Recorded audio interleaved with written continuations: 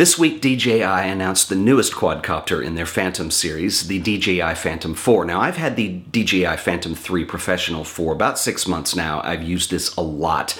I've gotten a lot of footage on this that I really like, and I've really enjoyed using it. So I want to talk about what some of the new features are in the Phantom 4 and whether or not this is something I would upgrade to.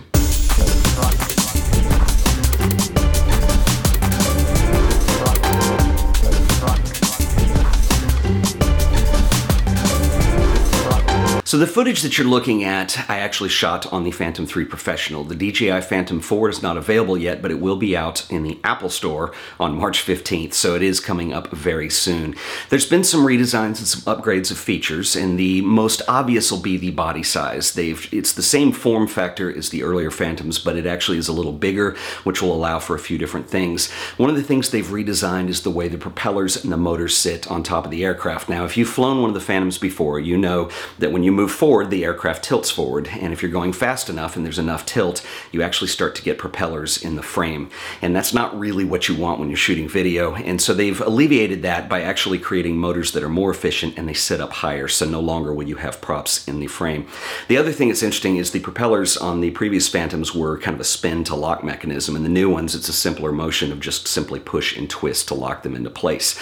Also new is the battery, and it's been completely redesigned. And on the Phantom 3, depending on how hard I'm pushing it and what I'm doing, on a good day, I'll get about 15 minutes of flight time at best. And so for that reason, I have several batteries, so I can land and put a new battery in and take back off and continue to work. Now, the DJI Phantom 4 has a redesigned battery that will give you up to what they're saying is about 28 minutes of flight time. So the good news is that you do get more flight time. The bad news is it's a completely redesigned battery. So if you own a bunch of old batteries and you already own a Phantom, you're out of luck. They won't work. So the big new feature that everybody is talking about with the Phantom 4 is what's known as obstacle avoidance. And the way this works is DJI have put two small sensors on the top of the landing gear on the front of the aircraft. Now, if the Phantom 4 comes upon something like a building or a tree, what it'll do is it'll sense the object is there, it will stop, and if you have a predetermined flight path, it will try to find a way around the obstacle and then continue back on that path. Now, if it can't find a way around, what it will do is stop and hover. I do want to clarify this just a little bit because I think the marketing around this is somewhat misleading. The obstacle avoidance only works when you're moving forward or descending, moving down. The problem is on any of these quadcopters, you can move in 6 directions: forward, back, left, right, up, and down. I have had mine for about 6 months, and there have been a few times where I have bumped into things. One time I backed into a bench. Another time I hit a tree, and actually the last little bump that I had, a friend of mine and I were making a video. He had an art exhibition at a gallery here, and we were flying the drone indoors, and I backed into one of his sculptures.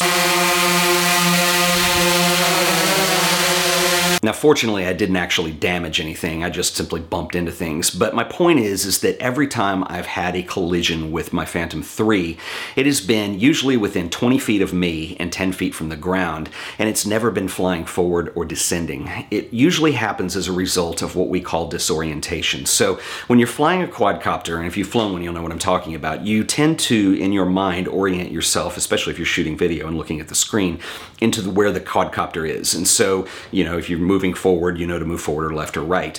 What happens with disorientation is when the aircraft is turned around, let's say it's facing you, and usually you're in some kind of hold where you're trying to land or take off or just simply hover or something. And what'll happen is the aircraft will actually drift a little bit sometimes. Sometimes it's because there's a little bit of a breeze or it's just navigating. And so it doesn't stay exactly perfectly still. And every time that I've hit something, it's because it's been drifting back. And then what I do, because it's facing me, is I panic. I pull the gear towards me thinking that I'm going to bring the plane towards me, and I hit reverse, and then it pops right into whatever it is I'm trying to avoid. So that's the bigger problem. And I just want to clarify that because there's a lot of people. Fortune magazine had this big article on how obstacle avoidance is this holy grail that all the drone manufacturers want to have in their aircraft, and DJI were the first to have it. Well, it is there, and it's not complete, and I don't think it's a perfect safeguard, and I just wanted to make a note of that because a lot of people are hyping that feature. It does work if you're moving forward or descending and moving down. Now, where this is extremely useful is in the safeguard. There's kind of a panic button on the remote control that has a return to home function. And so what happens is when you take off and when you engage the propellers, the GPS inside the Phantom will establish a home point on the map. And so when you're out flying, if you for some reason get lost or need to return home, you can invoke that function. The other way it can get invoked is if for some reason the remote control loses contact with the aircraft. I think it's for about 5 seconds. It'll automatically invoke itself. And so what it does is the aircraft will lift up to a predetermined altitude and then start moving back to the home point on the map and then descend. Now, when you regain control, you can cancel out and take control of the aircraft. So obstacle avoidance is extremely important in something like that because basically in a return to home function, you are flying blind. So it is good that they have it for that. One thing that is very cool that they've added onto the Phantom 4 is a feature called Tap Fly. And the way this works is when you're looking at the monitor, all you have to do is tap the subject that you want to track. And this could be something moving like a car, a person, a dog, something like that.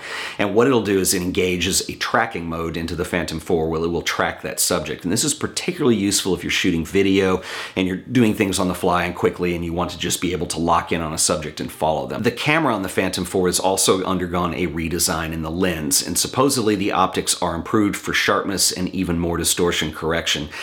Honestly, the Phantom 3, if anything, had problems being too sharp, and most of that was processor and software based because you can go into the settings and turn the sharpness down and actually get a very good looking picture that you can control and sharpen up if necessary in post-production.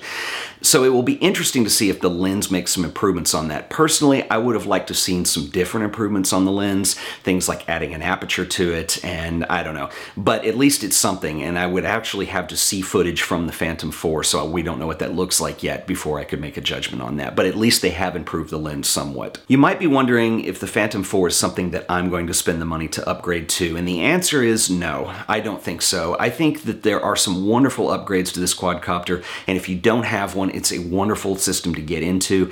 However, I don't think the upgrades for me personally from the Phantom 3 that I already own are worth the upgrade at this point. I would rather wait and see what comes out next. However, having said that, there are two concepts for quadcopters that would cause me to want to upgrade, and they're not necessarily the same thing. But one, if DJI or somebody could design a quadcopter that would allow me to mount my own camera that had a gimbal as good as what's on the Phantom series, that would be worth upgrading to. The camera that's on the Phantom 3 Professional Edition is excellent. I have no problem with it, but there are times for specific things where it would be nice to be able to mount one of my Sonys or one of my Canons to it and be able to shoot that way.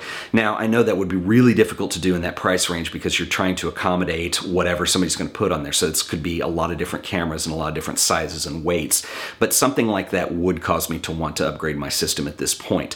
The other thing, which is a completely different idea, is if somebody would design, and there have been concepts drawn up around this, but a small drone that you could like carry around with you that you could just put into the air and shoot people and your friends and you and things like that, do vlog footage, something that isn't necessarily used in getting these massive aerial shots, but could be used for other things. Now that would be very interesting, and I know DJI have concepted a video on that, and there also is this thing called the Lily drone, which neither one of them exist yet. They've been promised to come out any month now, but at this point they're both vaporware, and when somebody comes out with something that will work, that is what I'm very interested in, but the camera quality has to be excellent on it as well. So I think the next year or two are going to be really exciting in terms of the technology that we're going to see coming out of all these companies. They're all highly competitive in this space. You have GoPro, you have DJI, you have Yannick, and there are others as well, and it's going to be really interesting to see what comes out, and I think a lot of it is going to be really surprising. One thing that I appreciate that DJI have done with the Phantom 4 is at least an attempt to build in some more safeguards and safety features with the drone. Drones are not really that dangerous if you know what you're doing. The one thing that I think we're really missing still, and it would be neat to see some of these companies step up to try to provide that, is more awareness, more safety, more instruction on how to fly, and encouraging people to practice with these more, because they're really not toys, but they're being marketed as toys. And I'm not trying to harp on any of these companies, but for me personally, I practice a lot, I've flown a lot, I've done a lot of footage over the last 6 months. I certainly know the limits of where I feel safe and where I don't. And sometimes there are situations, depending on where I am or where I'm flying, where I just don't feel comfortable flying the drone, and it doesn't have anything to do with me, it's people around me. There's kind of a stigma still that drones are evil and dangerous and they're gonna kill you or sneak into your window or whatever that is, and we still deal with that. Anytime the media mentions drones, it's stuff like the big drone apocalypse that was supposed to happen over Christmas, where these millions of drones that were given as Christmas gifts would ascend into the sky. Of course, nothing ever happened. The only story that's really come out this year was the guy who was making a film and knocked a cheap drone into the side of the Empire State Building and then got arrested for reckless endangerment. Was he being stupid? Very possibly, but it makes great news, and that's why it gets widely reported. And I would like to see some of these companies kind of take a proactive stance in awareness, training, and safety, and really making it fun and accepted to fly a drone. There have been places where I won't do it because we're in public or whatever, and just because the people around, I just don't feel comfortable, and I don't want to have the police called or an altercation involved. And I think that is probably one of the most unfortunate things about drones right now. But anyway, I digress. I think the Phantom 4 looks amazing. Even though I won't be personally upgrading, if you don't own a quadcopter, you're thinking about getting into it, I think the Phantom 4 is an excellent route to go. Or save your money and you can buy a Phantom 3 Professional for a lot less than what I paid for mine, because DJI tend to drop the prices. So if you're willing to be patient, it can pay off. That's about all I got for today. If you guys enjoyed this video, please remember to like it, share it with your friends, and as always, subscribe to The Art of Photography so you'll always be up to date on all the latest and greatest videos that I do here. Until the next video, I'll see you guys then. Later.